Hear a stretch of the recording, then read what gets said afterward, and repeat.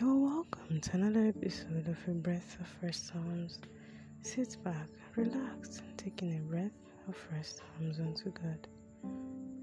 This episode is taken from the book of Colossians chapter 3 verse 2, which says, "Set your affection on things above, not on things on the earth."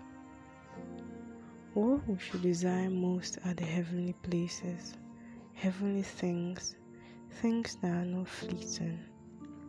Those things that don't fade away with time, like the wisdom and knowledge of God, like our forever homes, like the love of the Lord.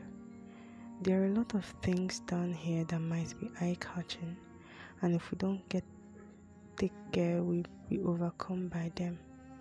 But the scripture is saying that we should keep our eyes down, above, and not below, which we should, because in time to come, we will still return to our home above, and we will take nothing of earth with us.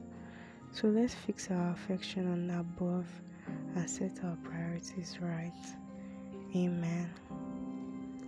To all my new and returning listeners, thank you for listening. As your touchdown refreshed, consider sharing to others to make sure they are refreshed too. I'm still your hostess, Grace James. Also remember to always take in a breath of fresh Psalms.